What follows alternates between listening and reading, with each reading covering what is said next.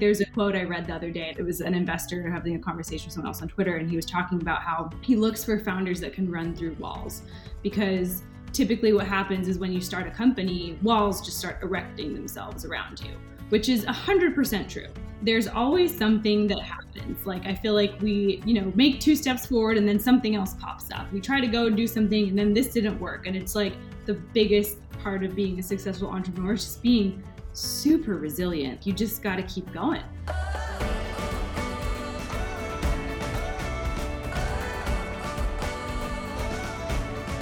Hey there, and welcome back to the show. If you're new here, welcome. I am your host, Rachel Todd, the girl who will be asking all of the questions. But more importantly, the person getting inspired by my guests who have accomplished a lot to get to where they are. You Might Be a Badass is a space where we sit back, kick off our shoes, and dig into the weeds of countless personal success stories. Don't let the might in the show's title fool you. Every person you will hear from is without a single doubt a badass. I speak with entrepreneurs, 9-to-5ers, stay-at-home moms, athletes, and basically everyone in between. My goal here is to discover the different depths in which we define what it means to be successful. Success means something different to every person, and ultimately, if you're pursuing your passions and living life to the fullest, you too just might be a badass.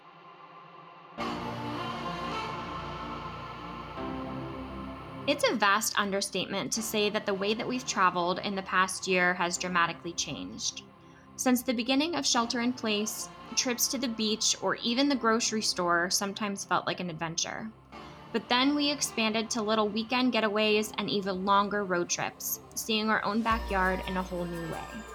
Now, you might not think that 2020 was the most opportune time to launch a new travel-focused business, but that's where you're wrong, and exactly what co-founders Casey and Sam did.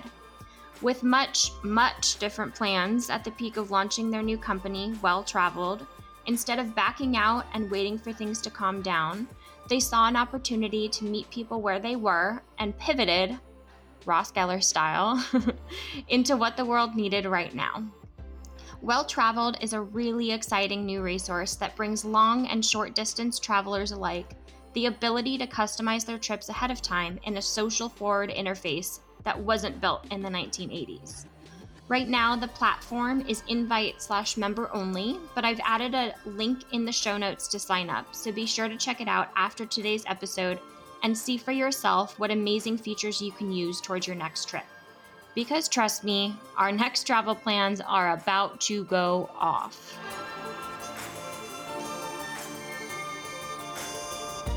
Okay, hello. Good morning, you guys. Thank you for joining me on what's sure to be another great episode of the podcast. Why don't you go ahead and introduce yourselves? Good morning. Thanks so much for having us. We're so excited to be here. So I'm Sam. I'm one of the co-founders of Well Traveled and the CEO.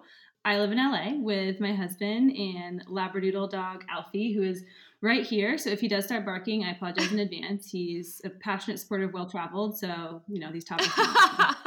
Love it. Can never apologize for dogs. And I'm Casey. I'm the other co-founder of Well Traveled. I'm the CSO. And I live in LA as well with my husband, my little girl Lily, and our 2 dogs, Milo and Mabel, which hopefully they will be behaving this morning. So we'll see. Casey, I was trying to figure out how long I've known you. I feel like at this point it's maybe like a decade, which is really crazy. Like wow. I'm having flashbacks of like USC tailgates or something. I can't quite pinpoint the place, but it feels like, it's at least been a decade at this point, which is crazy. Yeah, my husband and I have been together 8 years this March. So I think it was right around that time when I started meeting you. It was like a little bit before I met my husband. So I think, before I met Austin. So I think it's probably been so 8 or 9 years. Yeah, so wild. Crazy. And then Sam, I was reading about your intro and I just had to point out, you did like a little intro on one of your posts about how you always thought that you were a Rachel, but actually in recent years, you've discovered that you're more of a Monica. And I thought that was the realest thing ever. I identified with that so much. Oh, yeah. I love that. Yeah. I think I realized when I was like spending like 2 hours cleaning our house and kind of having a nice time, I was like, oh, Yeah. Yeah. Definitely It's funny. Growing up, I always wanted to be a Rachel, but yeah, definitely as I grow up, I'm like a little bit more anal about things than I actually realized. So yeah, for sure. Maybe there's like a sprinkle of Phoebe in there too. I don't know. yeah. Well, why don't we get into more specifics on your guys' backgrounds? Where did you guys go to school, and then kind of like Sure. the individual paths leading to you guys starting this new venture in your lives together? Sure. Sam, let's start with you. Yeah. So despite most of my friends being from SC at this point, my husband went to SC. I did not go to USC, and neither did Casey, which I think a lot of people seem to think we did because like our whole networks kind of revolve around SC, which is kind of ironic. But I went to the other SC, Santa Clara, and met my husband actually after, and Casey after, through just some mutual friends. I'm sure we'll talk more about how we met in a second. But so my background is in consumer tech and marketing. So I started early on in the Bay Area in San Francisco in the ad tech world, at like a couple really small startups that ended up growing to be pretty big companies. But I think I knew really early on at the time I wanted to be in the consumer space. So I purposely transitioned my career more in that direction. And then, of course, the theme of this conversation and most of my conversations these days is going to revolve around travel, right?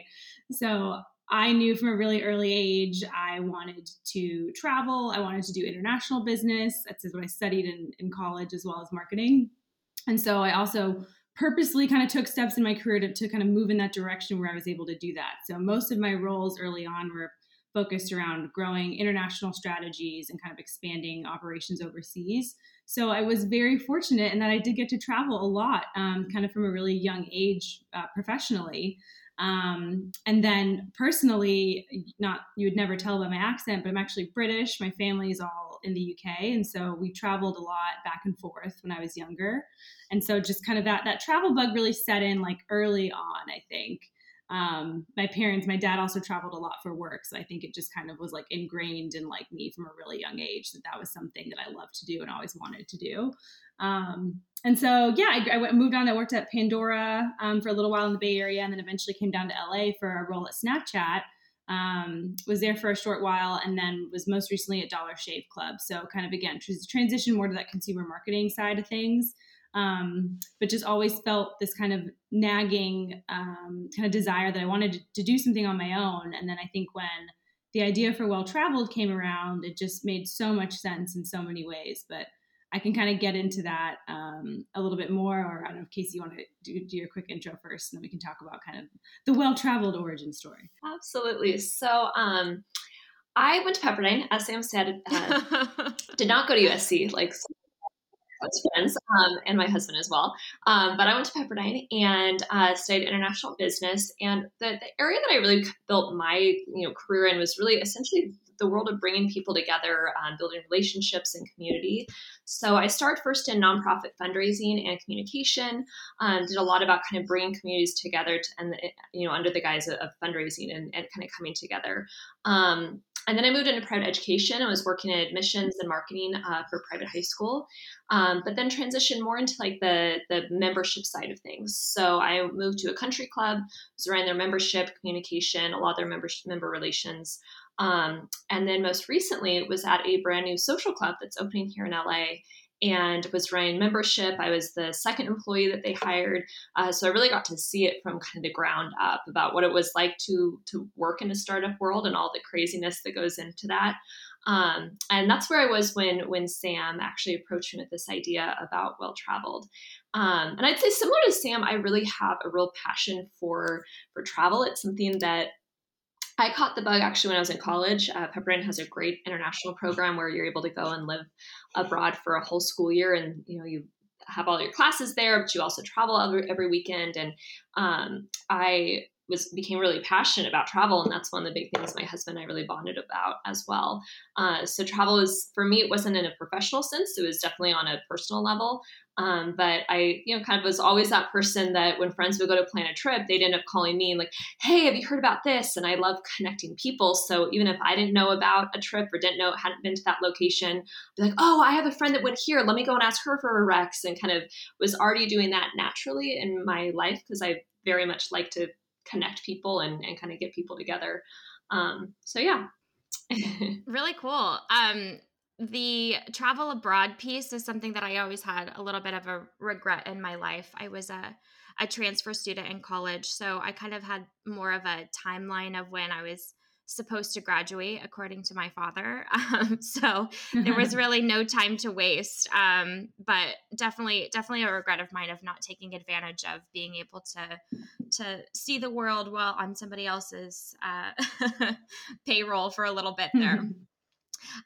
Yeah, so let's get back into the Absolutely. origin story of Well Travel Club and really kind of where it started to take off. Sure. So I think, towards when I was at Dollar Shave Club, I'd kind of had been milling around on this idea, and I just felt like every time I was going to plan a trip or looking for recommendations, I felt like it was just a pain in the butt, and I couldn't figure out a way. I'm sure you've all been there with the Google Docs and the Excel sheets and the emails back and forth, and me being like, hey, have you been to this country? And someone forwarding me their study abroad list from 10 years ago at this point, because we're old now. And I just felt like there had to be a better way to do this. And, there's so many platforms out there that I think one of the things that's really interesting with travel is it's changed so much. I mean, even in the past year, right? Obviously, elephant in the room. But I think even the way our parents used to travel versus how we travel, and just what the different motivations and kind of like needs and desires that they get out of that process is just different, right? Like, I think when my parents would travel, they would go somewhere for maybe like a week or 2 weeks at a time and just stay there. I think now people are like, no, I want to see everything. I'm going to bop around. I'm going to do 2 days in Paris and then 3 days in Rome and then 2 days in London. And it's just, I was just realizing that a lot of the tools that have been designed were built 20 years ago and they really haven't changed much since. So I was like, okay, I don't feel like there's something out there that's really addressing the needs of me as a younger, more tech savvy traveler. So I just started asking around, and the resounding response I got was, yeah, I don't feel like that either. A lot of people will default to using like TripAdvisor, which, I think they've done a great job, obviously, of building a huge platform, but it's just not something that's really relevant to this audience anymore. So I just started having a lot of conversations, and I was like, I feel like there's really something here.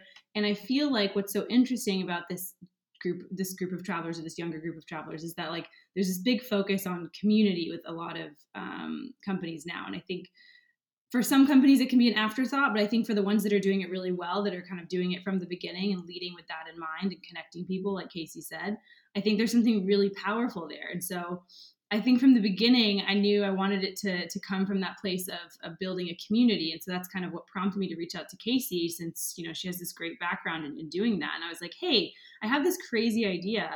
I'm going to go for it. Like, what do you think? And I think it initially started as me just kind of like asking her kind of like questions and like picking her brain. And then eventually I was like, I think we like went out to dinner and with like Austin and Alex, because our husbands are friends. And I was like, okay, I'm gonna like ask her if she wants to like do this like all the time. And Alex is like, okay. And I think we went like the whole dinner and I didn't say anything. And Alex is like kicking me. He's like, what are you doing? And I'm like, okay, yeah, I'm just gonna ask her. And she was just kind of like, yeah. And then it kind of just grew from there. So it's an interesting co-founder story because it was really organic. And I think that's pretty unique. Like I haven't really, like most people are either like, I'm going to do this on my own or I'm going to go find a co-founder. And like, I didn't really feel either way about it. I felt like her background and my background complement each other so well. Like we're really different skill sets in a lot of ways, but we're also very similar in some ways. But I think we balance each other out professionally and even just like personality wise, like very well. So it just kind of came together really organically, which is kind of cool. Yeah, it sounds like almost a little dating story of you were a little shy. Yeah, I mean that's kind of what you have to do with co-founders, honestly, Yeah. Well, and I remember, you were kind of bringing it up quite often. Every time we talk, you'd kind of be writing ideas. Oh, I'm kind of thinking about this, and what do you think about that? And I remember going behind the scenes to my husband, being like, oh, man, I would just love to be a part of this, and so I was so excited when you finally actually did ask. And it wasn't just me, hoping to be a part of it. It was actually something that you wanted as well, which is really exciting. So yeah, so let's talk about some of the intricacies of what the website actually is. So if you were able to kind of like, I hate to say like one line pitch, but how do you overall describe, the essence of what you guys are doing? Sure. So I mean, I feel like the one line pitch changes all the time because we're still trying to figure it out in a lot of ways. But right now, or as it's the way I would describe it is we're a members only community and booking platform for a new generation of travelers. And that's really kind of the way I describe it is there's kind of these three pillars to the company. There's you can plan your trips with Well Traveled, so you can come on. There's an interactive platform. You can access reviews. You can build kind of lists like a planning tool. You can share content with other members, and that's a really cool piece of it. I think there's the second piece, which is booking with us. So we actually offer a booking service where members get a lot of fun perks when they book with us. It's also just like a really nice white glove service. You're always going to be taken care of. So you can rest assured, you're getting the best value, but also service. And then the third piece is really that community element that it all kind of gets wrapped up in, right? Is that I think a lot of the sites out there you'll see are really built for individual utility, and something that again was really important to both of us is making sure that we were a platform for people to connect with each other and kind of find and share recommendations with their network and like-minded peers. Is it social, so you can almost like have friends within the platform and operate that way? Yeah, exactly. Go ahead, Casey. And that was a big part of what we, were wanting to build is that, we bring together this community, but we also hope that our members are able to take the opportunity to build communities within the community, being able to follow people that they either know and trust, or maybe they go and start realizing that the same person is reviewing the exact same spots that they've reviewed and they kind of have the same travel taste. And maybe they want to start following that person as well. You can also reach out to other members. So if you want clarification on stuff, you can actually talk to them. And lots of ways to kind of find that social element as much as our members would like.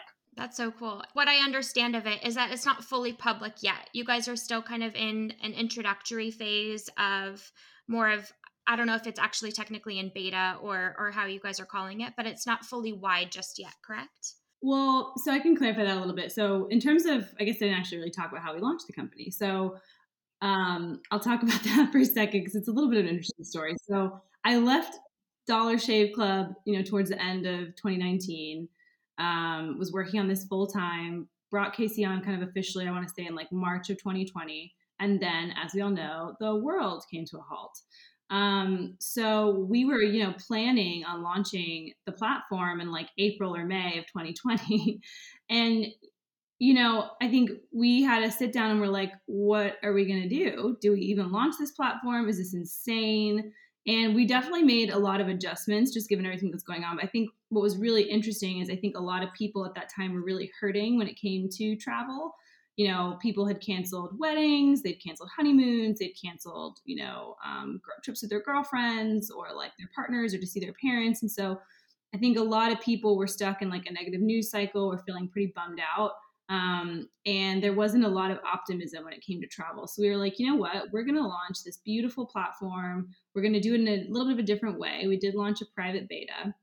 And we're just going to invite people to come on and share past experiences, review places they've been to, plan for like a future trip, and just try and help people keep this like sense of wanderlust alive, and also just see that there are other people out there that, miss traveling and want to talk about it too. A lot of people thought we were insane, which is understandable, launching a travel company in the middle of a pandemic.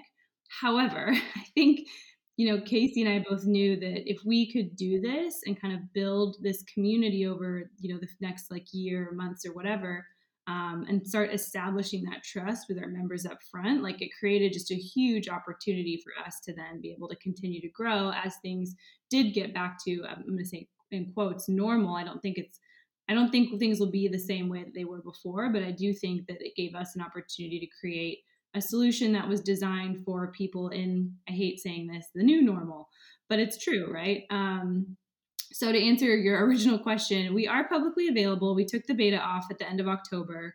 But we just kind of spent that whole summer, really. We had, a few hundred people on the platform and just spent the summer like listening to them, understanding what they're doing, where are you traveling? A lot of people are traveling domestically. So, Casey kind of led this overhaul of the content on the site to be like, all right, let's, get a bunch of destinations up that people are actually going to. They're doing these road trips. They're not traveling internationally right now. Like they will someday, but let's make sure we're putting out content that's relevant to them at this point in time.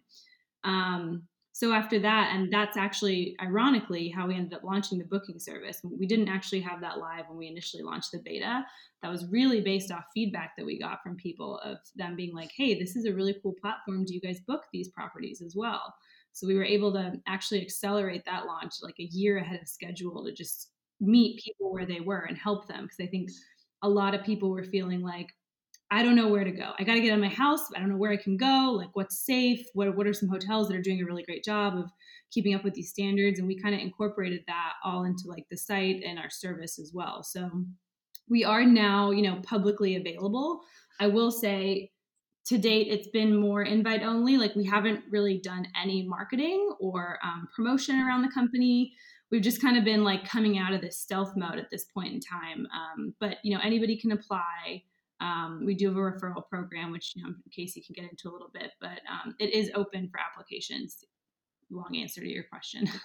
So I'm actually a member, and I've started creating my platform slowly but surely through Casey's cousin. She is such a traveler. We actually went to Europe in 2019, which I guess was our last trip ever, which is sad, or not ever, but for now. But yeah, to your point, like at the time, we were sharing this sheet of passed along information from other people and just trying to figure out, an itinerary. You kind of have to figure out like what each individual person's, priorities are and kind of meet in the middle that way. So obviously there is such a space for something like this, like you said, like in the new tech era where people are so much more on their phones while traveling and figuring things out in real time. You have to let's say you had your heart set on one restaurant and all of a sudden it's closed or something, you know what I mean? Like, so yeah. I definitely see huge potential for being able to use this while on the go, in addition to planning things out ahead of time and taking along people's recommendations, which is so cool. For sure. What is you're phrasing it as like an invite proposition, which is really fun. Is that people kind of raising their hand and saying, like I would like to be included? Can you tell me a little bit more about how that works? So I think a big part of our platform and like acquisition is that we want people to be able to bring their community with them. We recognize that a lot of times, you have people that you really trust. You trust their travel style. You want to know where they've been. You want them. They're going to be asking you, for those Google Sheets, those Excel sheets that you always have, or ask you to write all these emails.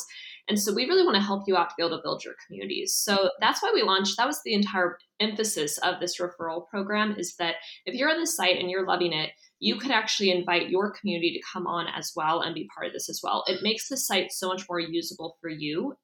You can then sort by, their recommendations and their reviews, and you can share, different, aspects of the site with them. So that's kind of where a big emphasis of the acquisition is. The second part of that is that, yes, it is an application. We are this is a members only platform. And part of that is that we want to make sure that since there is so much community sharing, we are trying to maintain a community that is very vibrant and exciting, but has a like-minded aspect to it, but yet has a ton of diversity of opinions.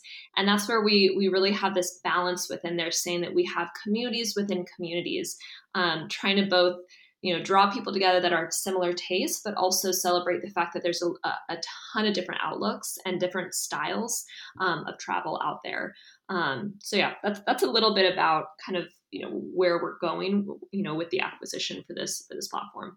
I think, and just to chime in there, I think what's really interesting about this is like we get a lot of questions about, well, how does this scale? Like, because exclusivity like doesn't scale, and it's not so much that we're exclusive. I think to Casey's point, we just want people on the platform that want to be there. I think a lot of times, like a lot of these bigger platforms, TripAdvisor, and honestly even Instagram at this point too, like there's just so much noise. And I feel like a lot of people are kind of like hiding behind their anonymity. and just like kind of chiming in to chime in. And it's become like especially in travel, like a really kind of, there's a lot of like hostility on some of these open platforms that don't have like guardrails. So for us, we're like, well, we want people that really want to be on this platform, that are passionate about travel, want to connect with others. And so by having that gate and a little bit more of like some guardrails around it, I think it really helps. But I think another company that is an interesting study in this is obviously Clubhouse, right? So they started off as like very exclusive, and they kind of created some demand and some buzz around that. But I think what's been interesting and how they've been able to scale so well is that ability to create these micro communities within the community, right? So it still feels like an intimate experience, even though there are, I think at this point, millions of people on that platform now. So that's something that I think is really important to us, is to make sure that people come in and yes, find their group, find their tribe, and feel like they're able to have this curated experience. And that scales really well, right? Yeah. Yeah, it's giving them an opportunity to actually invest in the platform versus feeling like they don't really have, you know, a stake in the game of a necessity to be there, right? It's just information obtaining Totally. versus actually being a part of something and contributing. And that contribution is really important because that is a lot of what our platform is based upon. You know, a lot of people wonder where we get our content from. And it's from a variety of sources, but the biggest source that we are, moving towards and really trying to encourage and engage with is members. We have a lot of content on there that members have suggested, and that's kind of the point of it. We want our members to actually be letting us know, this is the hotel I love to stay at. This is a great restaurant. And we're not putting it on this site because we're getting paid to do it. This is not on the platform because we get great, partnership benefits back to us personally as a company. It's on the platform because a member has said this is an awesome place and we trust it. And I think that's important for the members, to feel like they actually, this is their platform, this is their community and their site that they actually can contribute to. Yeah. They don't feel like something's being pushed onto them, right? From a company perspective. Yeah. Mm-hmm. You had mentioned, obviously there's all sorts of partnerships that are going on with a lot of these hotels and restaurants and things like that.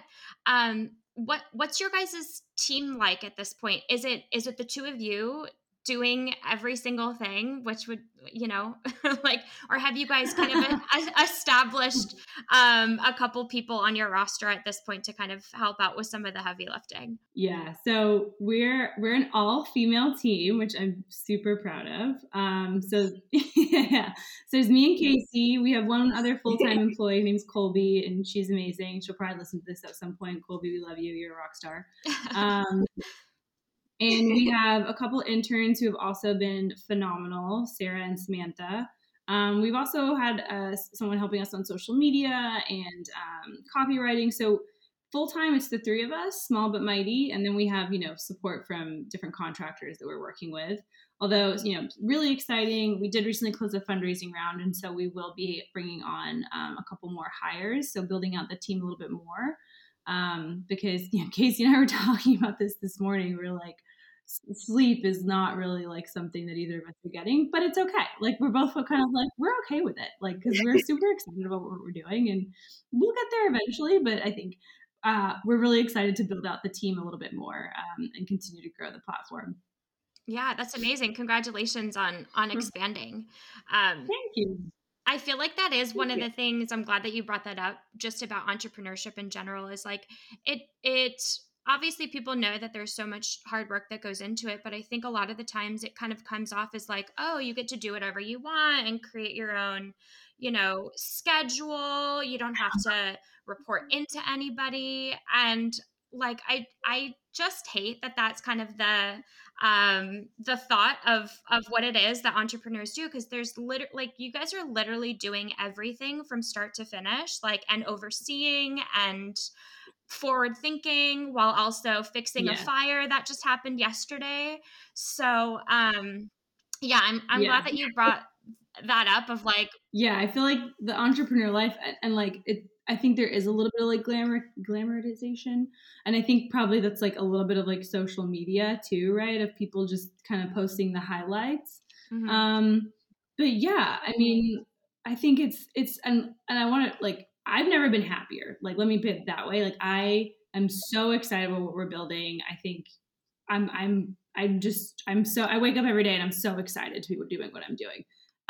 Some days like I'm half asleep when I wake up because I maybe slept like 4 or 5 hours the night before, but like that's okay, right? Like I signed up for this, so I'm all in it. So I will say like there's definitely like some, I think, over glamorization of being an entrepreneur, but I think the people that are in it and really want to be in it are kind of like all in, right? And that's kind of what I signed up for. Like for me, I feel like when I was in more of like a 9 to 5, I was just feeling a little like uninspired. And now that I'm working on something that I feel so strongly about, like I don't mind, and I'm not saying this is like the right like strategy long term, but I don't mind like skipping on some sleep one night or working on the weekends or whatever it takes, I think is kind of where we're at. And so, I think it's really empowering and inspiring, but it doesn't come without also just like a lot of frustrations. Like I think there's a quote I read the other day, and I can't remember who said it, but it was an investor having a conversation with someone else on Twitter, and he was talking about how he looks for founders that can run through walls, because typically what happens is when you start a company, walls just start erecting themselves around you, which is 100% true. Like there's always something that happens. Like I feel like we, make 2 steps forward and then something else pops up, or like we try to go and do something and then this didn't work. And it's like, I think the biggest part of being a successful entrepreneur is just being super resilient. Like you just got to keep going. And that's where I feel like we've seen the most progress, is we're just like, you know what, we're just going to keep going. And I think, even in 2020, that was a big part of what we were just like, we're going to get through it and we're going to keep going and come out the other side.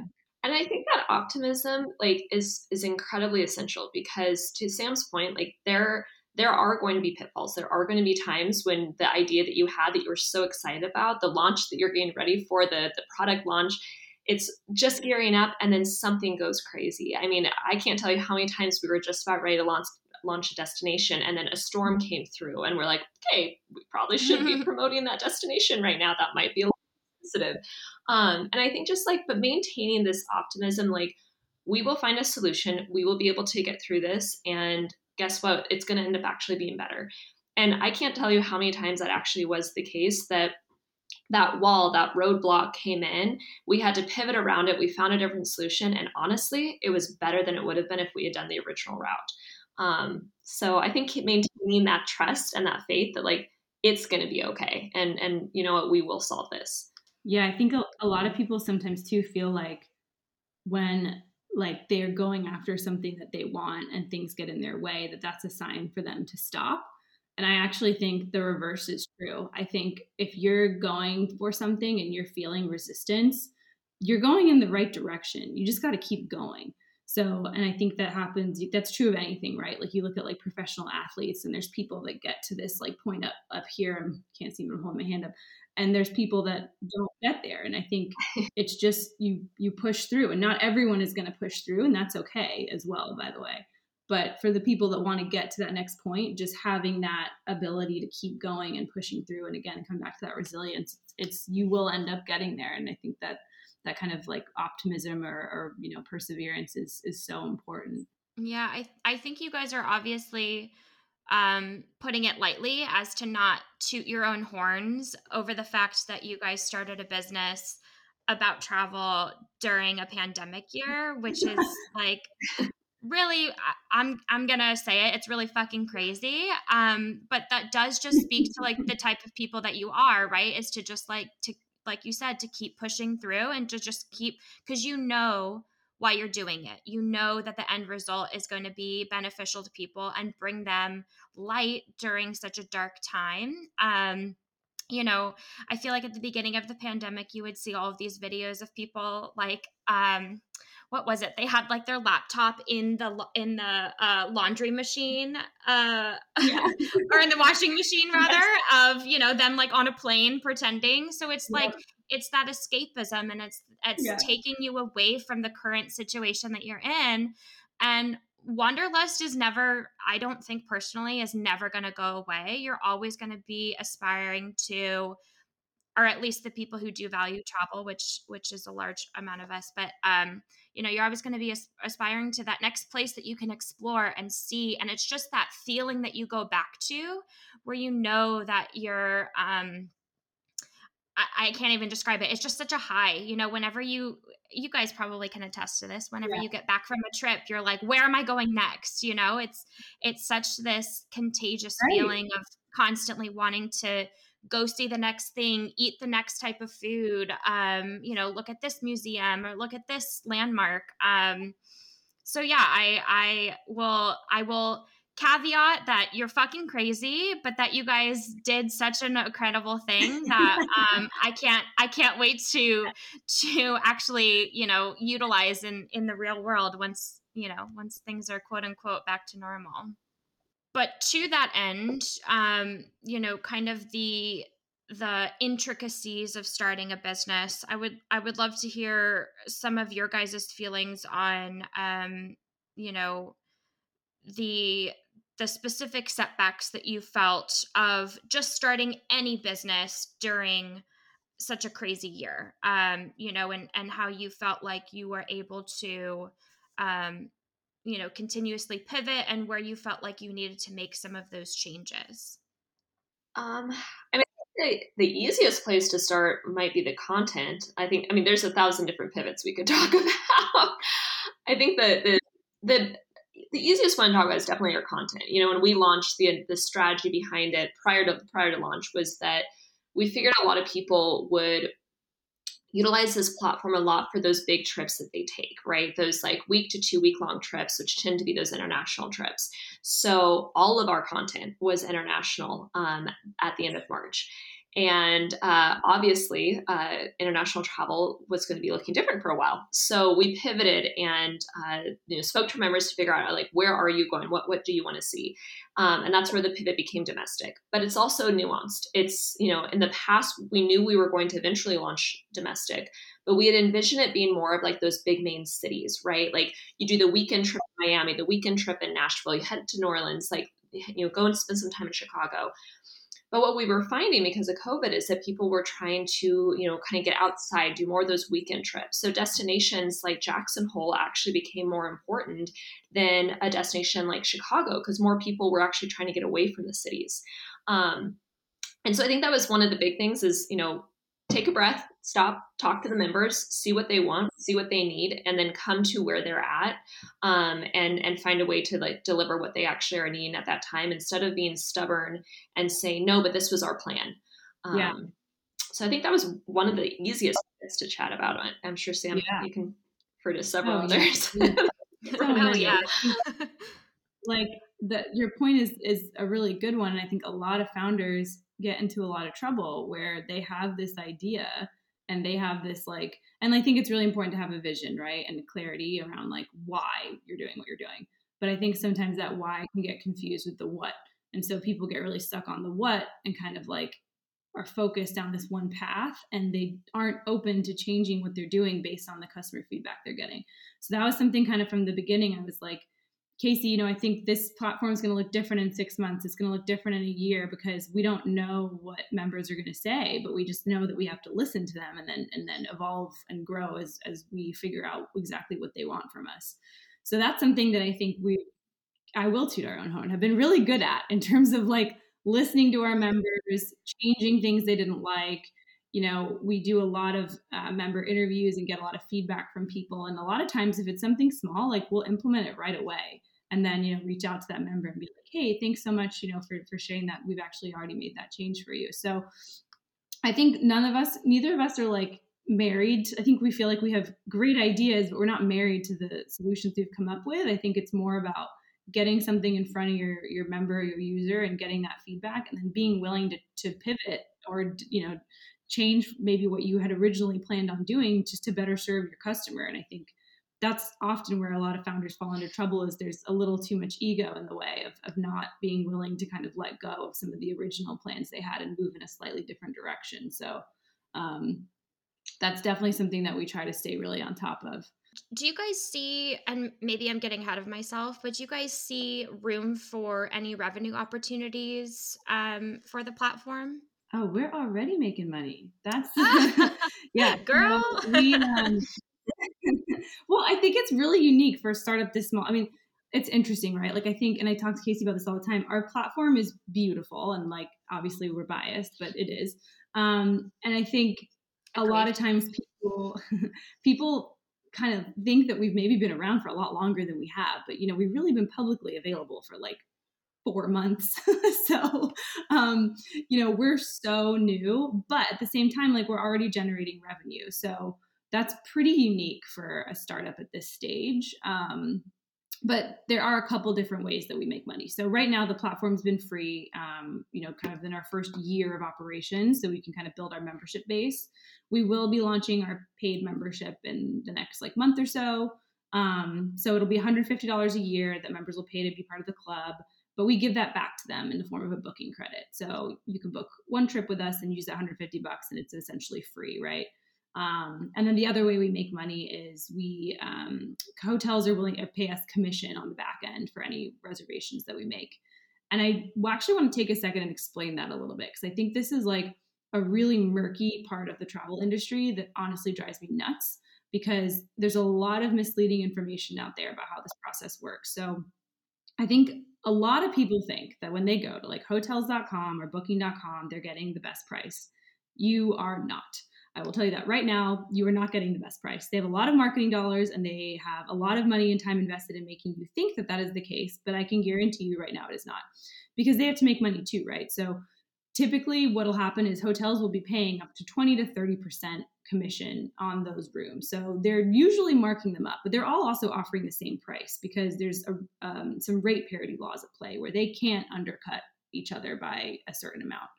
So there's a lot of murkiness there. The second thing I'll say about those platforms is that hotels use those type of booking engines to offload some of their worst inventory. So when you're booking through those types of sites, you're getting like the room by the elevator, or the one without a view, or like the one that hasn't been remodeled yet, something like that, right? Those sites are typically pretty predatory towards hotels, especially some of the smaller ones. And so it's not a great relationship that's been built. I think they became really popular in the 80s, 90s, 2000s because there was a convenience piece at play. Like it was kind of a pain to like book through a hotel's website, and it was just easy to go online and book all this stuff, right? But I think now hotels are becoming a little more savvier. They have slightly better systems for booking online. And so I think that dynamic is going to continue to change over time. So if you then go and you're like, all right, if I'm not going to book with a hotel.com or whatever, I'm going to go to the hotel direct. You're always going to get the best price going to the hotel directly.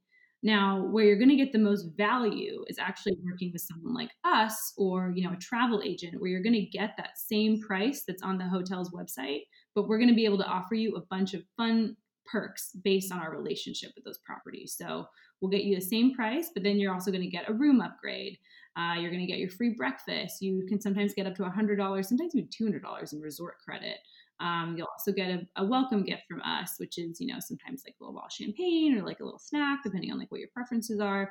And you're also going to get treated candidly like a lot better. So I think typically in the past, like what I've seen with, travel agents is it's obviously a very manual process, right? And I think a lot of people think of a travel agent and they think of, some woman in their 60s smoking a cigarette by a fax machine, like it feels, for some reason, there's this association that's a very outdated industry. And I think part of that is just because it's manual, right? Like for most luxury travel agents, they typically are targeting higher net worth individuals because they don't have to scale quite as much in order to make money off of that. But for us, we're like, okay, most people are kind of like in between being this like budget traveler and luxury traveler. So let's like kind of live in this gray area and put some tech behind what we're doing and help automate some of this process and make it more scalable for this kind of younger generation. And so in a way, you can think of it as like we're offering like the perks of luxury travel without the luxury price tag, and really just trying to like modernize this process, but keeping the service and like the quality still really high. And a lot of our members, we find that they want to do a little bit of the research. They want to kind of identify. They don't want to just talk to an agent and be told this is the hotel you should stay at. They actually want to do the research. They want to talk to their friends, engage in their community, and narrow the lens down to, okay, I'm kind of deciding between these two hotels. So our platform also really helps on the, where we cut down on a lot of that time consuming back and forth with a travel agent. And we remove that underlying question that people have in the back of their heads, like, are you suggesting this hotel because you get the best commission at this hotel? Or are you suggesting this hotel because it's actually the best for me? That question's resolved because of our platform. You get the choice and you get to see what your friends are wanting. And then you come to, our booking, and then you actually get the benefits that are there with the travel agent. So I think it's a great kind of relationship that we've been able to build. And I think it helps a lot on the trust side as you are going through and initiating your booking, through our platform. Yeah, absolutely. I know you had mentioned that you guys are not doing any type of marketing just yet. Do you have a plan for at what point in time you plan to start to kind of roll that out and try to get things a little bit to a wider net? Yeah, for sure. So probably in like the next month or two. Okay. I think, yeah. I think there's like even a few reasons for that. But I think at this point, we're seeing a lot of people want to get back out there and try to figure out a way to travel safely. I think, as the vaccine gets rolled out and people do feel more comfortable, honestly, I feel like later this year, excuse me, later this year and in 2022, like we are going to see one of the biggest booms in travel spending probably in our lifetime. I think it's going to be like Roaring 20s style. Like people are going to go nuts. Yeah. And I mean, it makes sense, right? Like I think people are going to take that trip that they didn't plan or that they missed out on last year. Like they're going to want to go see their friends. They're going to want to see their family. They're going to want to eat all the things and see all the things and do all the things. So for us, like we're really just trying to get ourselves into a position where we can gear up to support that growth. And we're already seeing it. Like we're already starting to see just organically, like more people are finding us, more people are signing up for the platform, more people are starting to book their trips. And again, that's really not something we've been promoting at all. But I think it's really exciting. I think as well. I think there's obviously been a lot of change in the past year in the travel industry, and I think we're positioned really well to be able to help people kind of explore the world again. And I think it's going to be a really crazy year. So yes, we are gearing up for a bigger marketing push in the spring. I keep going back to this analogy, but I feel like where we are is like right when in Lion King, when the sun is about to come out on Pride Rock, and like, the plants and the animals are all flourishing, out in life again. That's what I'm envisioning as you're talking about everyone going back to travel, because that's so true. Everyone's so cooped up, so ready, so feeling like, you never know how short life is or, when things are going to abruptly stop. So you got to take advantage of, opportunity to do anything and everything that you possibly can while you can. So totally. One of the things that also we've been hearing a lot about from members is because they've had a lot of disconnection from their friends and their family. We're hearing a lot of people talking about group trips coming up. And I think that's another thing that we're excited about with this platform, because we really are able to help people be able to like plan and combine multiple people's opinions when they're planning this trip really well. And I think that's one of the things that I'm excited about, in the next couple of months, is that you kind of need better ways to collaborate on your planning together and kind of hear from a variety of people. And I'm excited to see how that rolls out. Everyone I'm talking to is wanting to do a weekend trip with this friend or go and see family and go and do a vacation with them, and combining multiple households together once we safely can, because we've been so cut off from combining households. So I think that's one of the big things too, that is a big trend that we're starting to see people talk about. And I'm excited to see that actually come together. Yeah, absolutely. As well. On a personal level, where are each of your favorite places that you've ever traveled to? Oh, it's such a tough question, but I feel like I always end up giving the same answer. I'm a huge skier. I actually just got back from skiing in Big Sky this past week.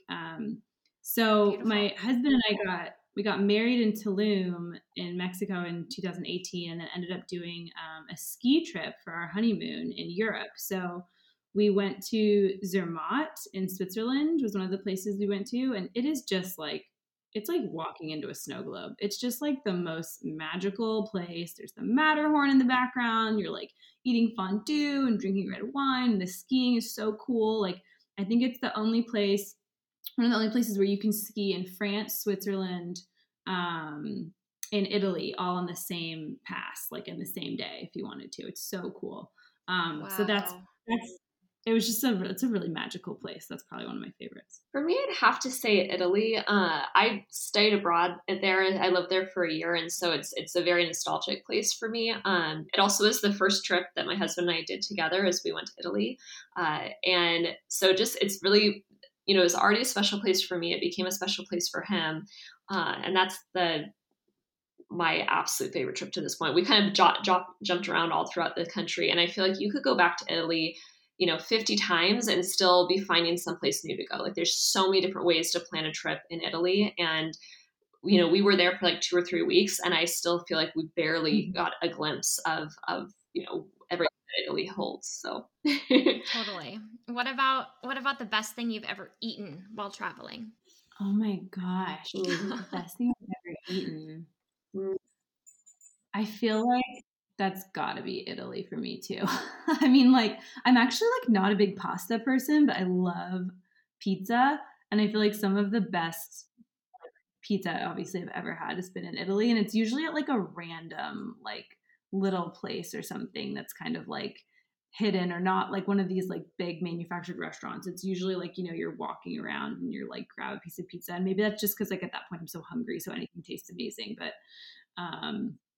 yeah, pizza in Italy with like an Aperol spritz is pretty hard to beat, and that might make me super basic, but I don't care. Yeah, I have to say there was this great little restaurant in New Zealand that we went to.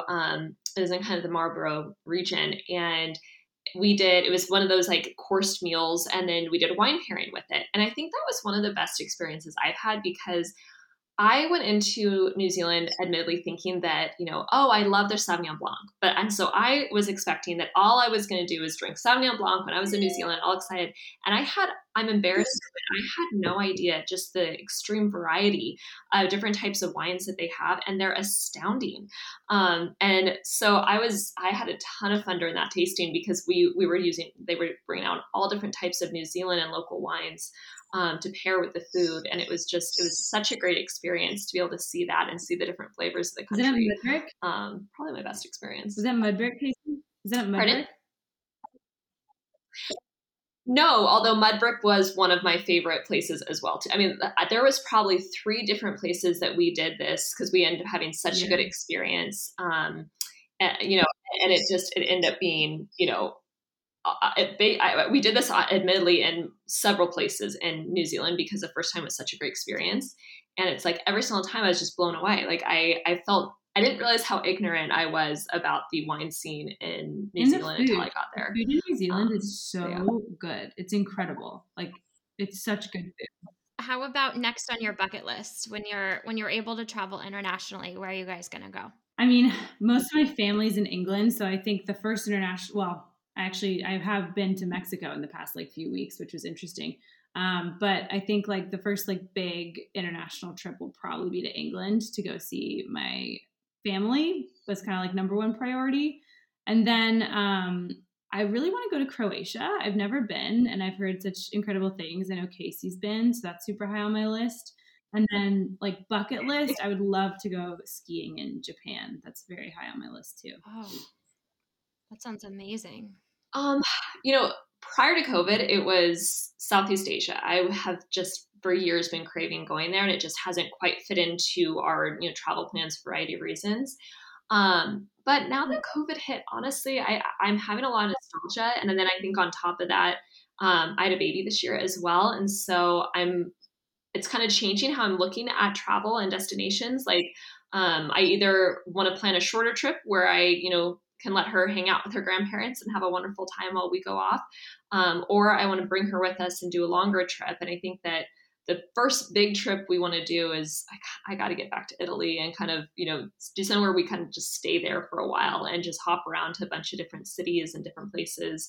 I'd love for her to have the experience of being in Italy and taking a little bit slower than I normally travel. So yeah, that sounds so nice. I honestly can't wait. Now, where are you going? Oh, I don't think I'll be doing a big trip this year, which is kind of unfortunate. But I think just kind of taking advantage of kind of some of those smaller moments. I do have a couple trips planned in, oh, that's not true at all. I had some things that were pushed from last year. So I'm going to Mexico like 3 times this year for various, bachelorettes, birthday parties that were just carried over from 2020. Awesome. So that'll be where I'm going. Yeah. So the last segment that I always like to do is kind of just getting to know each guest on more of an individual, like personal level, and talk a little bit more about your habits. I do want to be mindful of time though, so I'll condense it a little bit. But is there anything that you guys feel like is a non-negotiable for you to kind of set your week up for, success? Is it, whether it's working out or getting outdoors or, keeping a journal, whatever that looks like for you, if there's anything that you have to do to feel like you're whole for your week. Yeah, for sure. I think for me, typically it's like I take Alfie, our dog, on a walk every morning, and like we'll listen to like a podcast, or like right now I'm listening to a book by, it's called Unapologetically Ambitious by Shelley Archambault.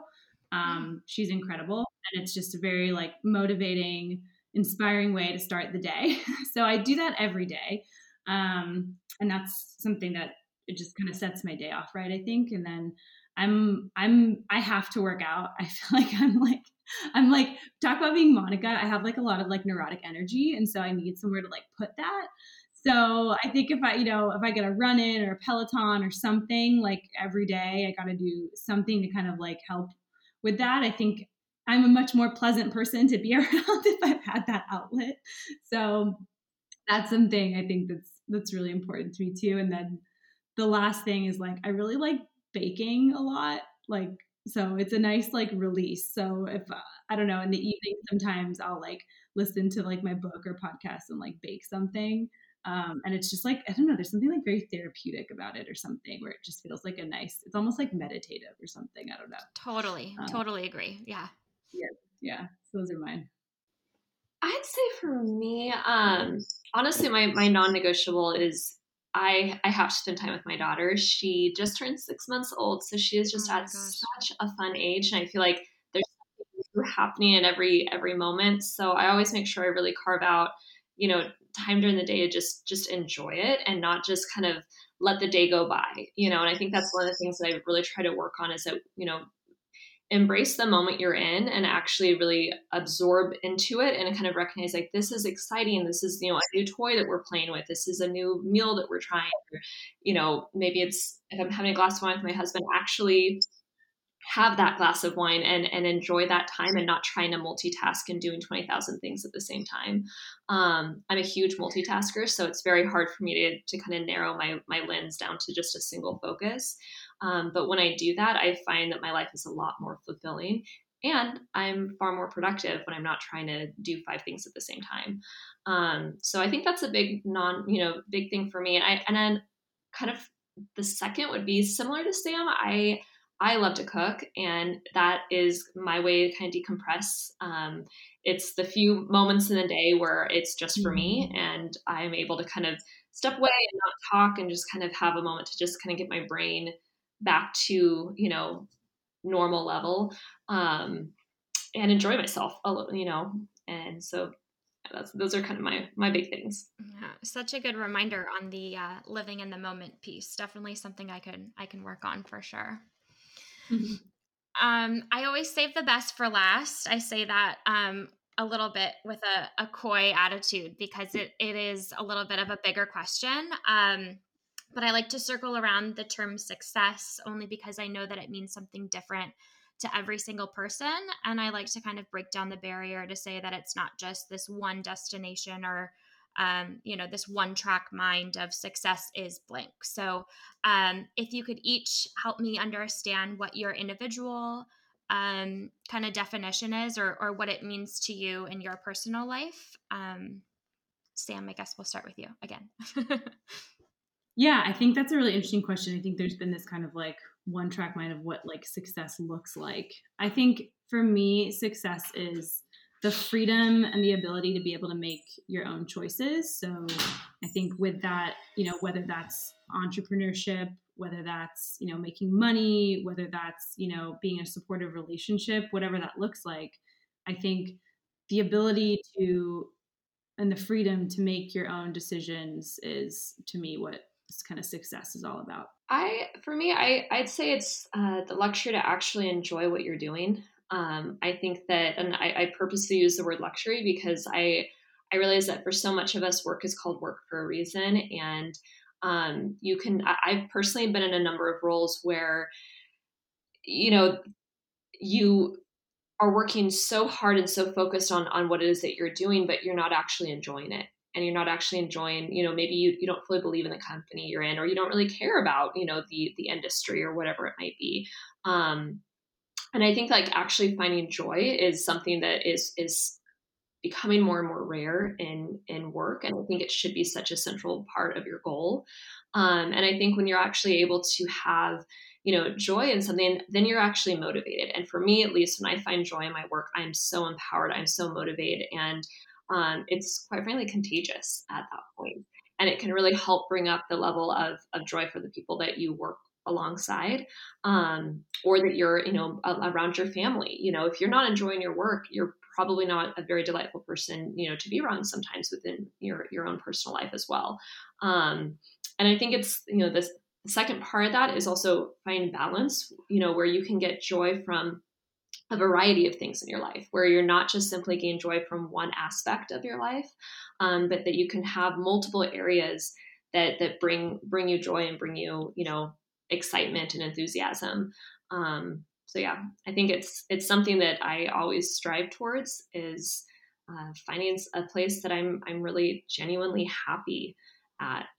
We spend so much of our time working and so much of our time on these things. Let's actually enjoy it at the same time. And you guys are so passionate about what you do, which is so clear. So it sounds like, you guys are both on the right track to finding that for sure. If you aren't already there, I don't think that success necessarily needs to be a destination rather than, peace of mind on a day-to-day basis. So, yeah. Totally. But before we wrap up, if you guys are able to let us know where we can find you, the website, on social media, anywhere that people are able to find Well Traveled Club.